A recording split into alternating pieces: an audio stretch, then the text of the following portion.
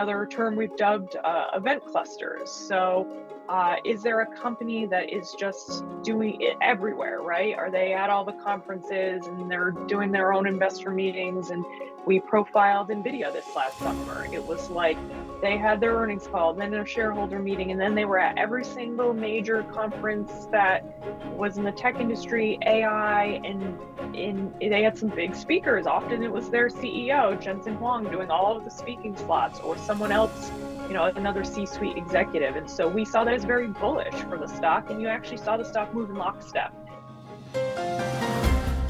You're listening to IBKR Podcasts. Find more conversations at ibkrpodcasts.com. Please remember, any trading discussions are for information purposes only and are not intended to portray recommendations. Please listen to further disclosures at the end of today's episode. Now, welcome to our show. Welcome to this edition of IBKR Podcasts. I'm your host, Andrew Wilkinson.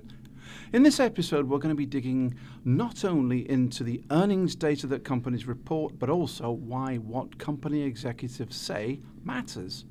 I'm joined by Vice President of Research at Wall Street Horizon, Christine Short, who is an expert in the field. Welcome, Christine. And I'm also joined by my regular co-host, Steve Sosnick, who has a long history as a consumer of corporate data. Welcome to you both. Thank you, Andrew. Christian, let's start with you. At Wall Street Horizon, your research team closely tracks something you refer to as corporate body language. For the benefit of the audience, can you explain what that is and how it relates to corporate events? Thanks so much for having me, Andrew, and great to be here with Steve to talk about corporate events. You've asked about corporate body language. That's something we really like to discuss at Wall Street Horizon. It's a term that we dubbed to represent the nonverbal cues that companies give the marketplace about their financial well-being. And those can either be intentionally or unintentionally. Typically, we see companies change the date and time of their corporate events, or it could even be in the content changes of those events. So what do I mean by that? Well, when we look at date changes, we're primarily referring to earnings date changes. There is a whole body of academic research out there on, when companies report, whether it be a specific time of day or the time of the week, and what that might say about an upcoming earnings call and what's going to be said on that call. There's specifically one study out of MIT and the University of Texas that uses Wall Street Horizon data that showed when a company confirms an earnings date that is later than when they've typically reported, that tends to correlate very highly and positively with bad news coming out on the call. The reverse is also true. When a company reports a date that's earlier than they would typically report, well, oftentimes that's correlated with good news on the call. So why is this important? Well, because we know there's a lot of volatility around corporate events. You don't want to miss something, and that includes not missing important date changes, because earnings calendars have strong predictive power for firms' earnings news and their future returns. In fact, the study that I just mentioned showed that advancers outperformed delayers by more than 2.5% in the month after the revision, and the positive value is realized from advancers and negative value from delayers. So that means investors can gain equally from both types of changes. It also showed that the timing of earnings events impacts not only the performance of equity stocks, but also the pricing of options. So while there was what they called a content signal, which was indicative of firms' future earnings, they also found a volatility timing signal. So it was relevant for options prices, as options markets respond immediately to that timing signal. So all of that is to say that corporate event changes, they should be treated as a significant source of information ahead of the actual announcement, and investors who track these changes can typically generate additional alpha or avoid risk in their portfolios. Steve, Christine noted there, she gave a special shout out to options and timing. You spent a career making options markets. How did you use corporate body language? Well, one of the things that options market makers do that's quite relevant is they need to keep track of what we call the known unknowns. And earnings are probably the single most important known unknown that we have to deal with. The term refers to, we know that something is coming, so we know it, but we don't know what it's going to be. We don't know what the earnings are. But it's not just the earnings number, because there are also variables around it, and this is where we utilized Wall Street Horizons to help us out. So what we would do is basically we would put in some sort of boost around the earnings date. Company XYZ typically moves 5% after earnings, and so we're gonna price that into our volatility assumptions. And you start pricing that in way ahead, and so it's got a very minimal effect, maybe 2 months in advance. But as you approach the earnings date, that grows in importance, because if you think about implied volatility when it's measured annually, it's really a series of daily volatilities. So you've got the background noise of the daily volatility, and then this 1 day spike around earnings. And it wasn't as big of an issue when options expired monthly, because you only had 12 expirations to worry about, and you only had really a subset of the stocks that tended to report in the week before or the week after expiration. So you could sort of muddle through those. Then weekly options came about. I think it was 2005. And we realized that all of our most important stocks had 52 expirations a year. And that meant that you had to get it right. Instead of like a 1 in 12 chance that an earnings date would cross an expiration, you had a 1 in 50, call it actually 1 in 3 chance because of 4 quarters. You had a 1 in 13 chance essentially that it would cross a weekly expiration. And it becomes very critical, because you don't want to be paying for volatility that you're not going to use because you think an earnings date is before an expiration and the company's likely to be after, or vice versa. You don't want to underprice it because you think it's going to be after a weekly expiration and the date is going to be beforehand. And then we realized we needed help, and Wall Street Horizon is who we chose to help us out with that. And we realized they looked at it in a much richer way than we did. These tend to, some company will tend to be the Tuesday of the 40th week, whereas we would just kind of be like, yeah, it tends to be like around the 12th, let's say. But there was a lot more granularity to it, and also, when you're a market maker, to a certain extent, you're playing goalie. The rest of the world is taking shots at you, and so we didn't necessarily have an information advantage in how to price things. We had an information advantage. We like to think in terms of the market activity, but we certainly did not want to be at an information disadvantage. When you think about all the various analysts, and people who specialize in a lot of the biggest companies, we couldn't match that. So we utilized Wall Street Horizons to make sure that we were on the right side of our earnings calls, and it definitely saved us a lot of money, because if there was an adjustment or if there was some reason to question an earnings date, we would make that change in line with everybody else. There would always be somebody who guessed it ahead of us. But I would say that thanks to using Wall Street Horizon, we were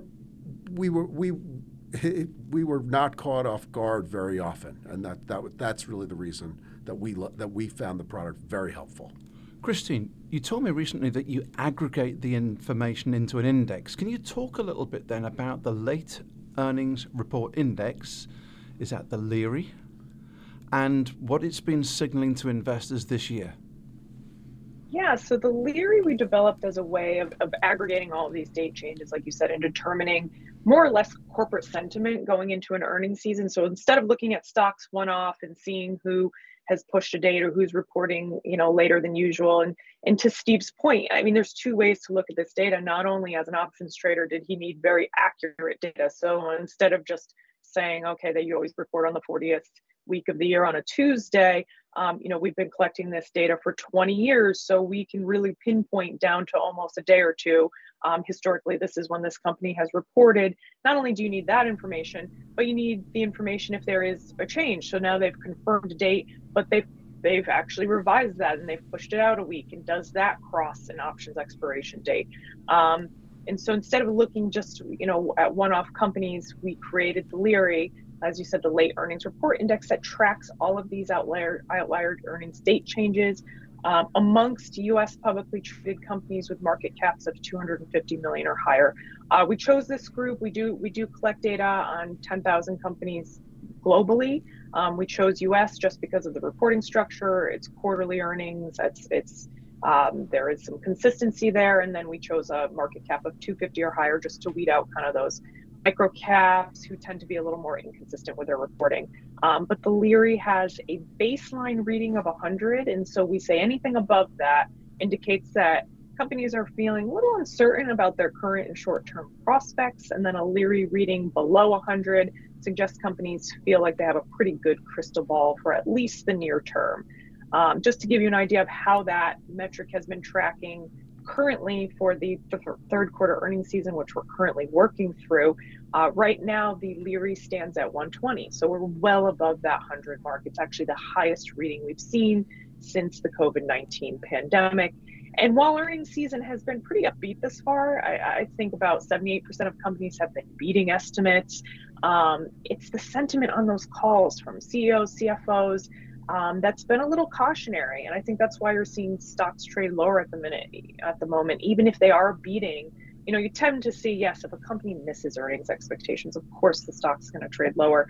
But we're even seeing companies that are coming in higher than analyst expectations are still going lower, and I think that's because of this sentiment. It's because of outlooks. Q4 estimates are coming down. So we've only been tracking the Leary for about 6 quarters now, but so far it's served as a leading indicator for corporate sentiment.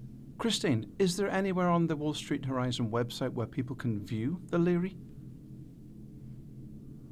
Yes, we write about it almost weekly on our research blog, so just wallstreethorizon.com research blog, and they can read the weekly updates to the Leary and any of the other content that we're putting out on corporate events. So Steve, the acid test then, can a trader incorporate the Leary into his or her decision-making process? And what does something like this tell you about overall corporate sentiment? Well, I think, from the macro point of view, it is very useful to know how companies will have their information interpreted. When I think about it this way, Christine mentioned 78% of the companies, in third quarter so far coming in above estimates. That's about normal. So, you really have to come in a little bit better, even to sort of be of the norm. Meeting your estimate isn't really necessarily good enough. So you have to sort of beat it by a little bit.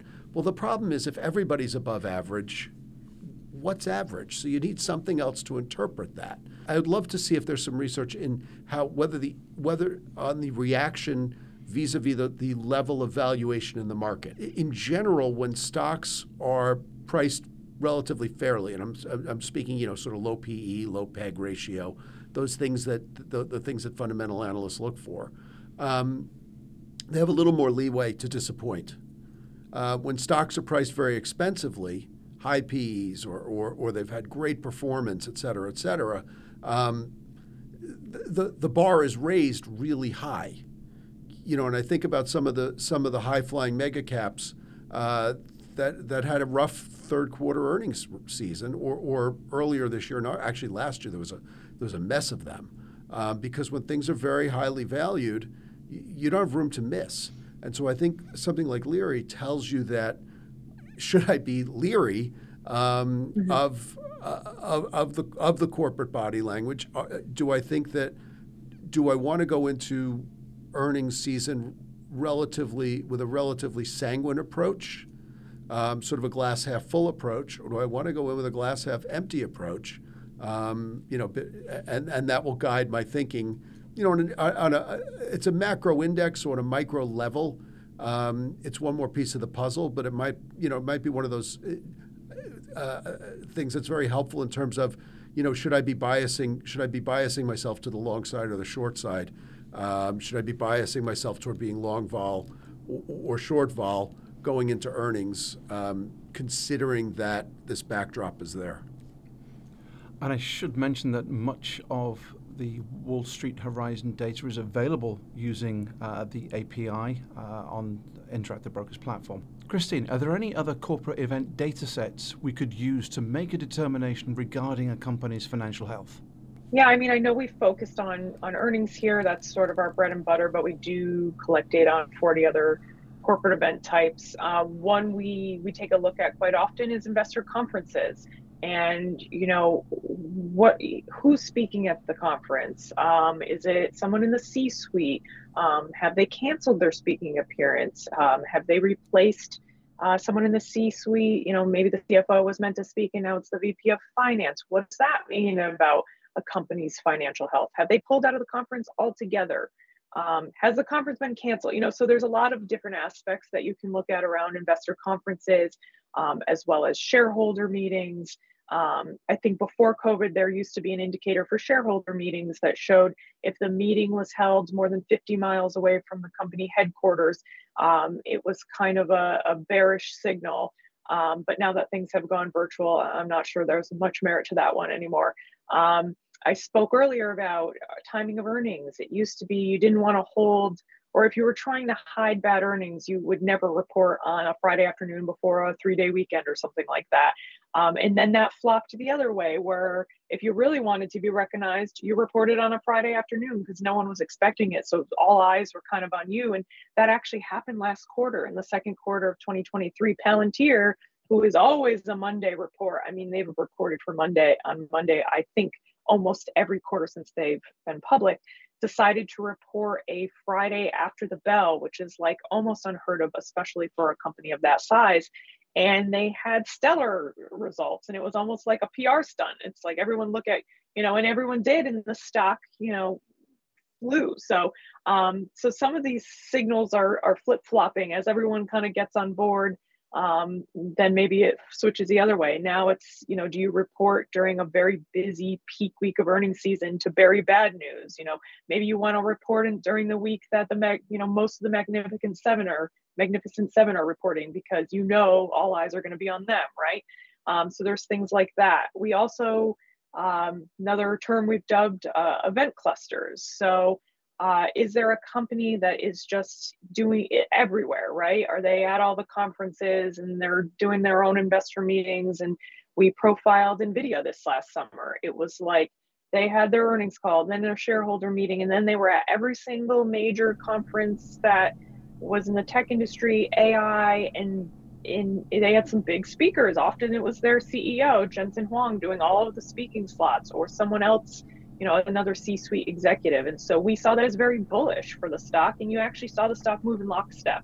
And so they were out there controlling the narrative, making sure they were on investors' radar, and just having a hand in all of kind of the hot tech summer conferences. And there's other events that you maybe don't think of in the same light as a scheduled earnings call or a scheduled investor conference, things like buybacks and dividends, which we really have our eye on right now, because those seem to be shifting. In Q3 and now in Q4, we're seeing buybacks are waning a little bit.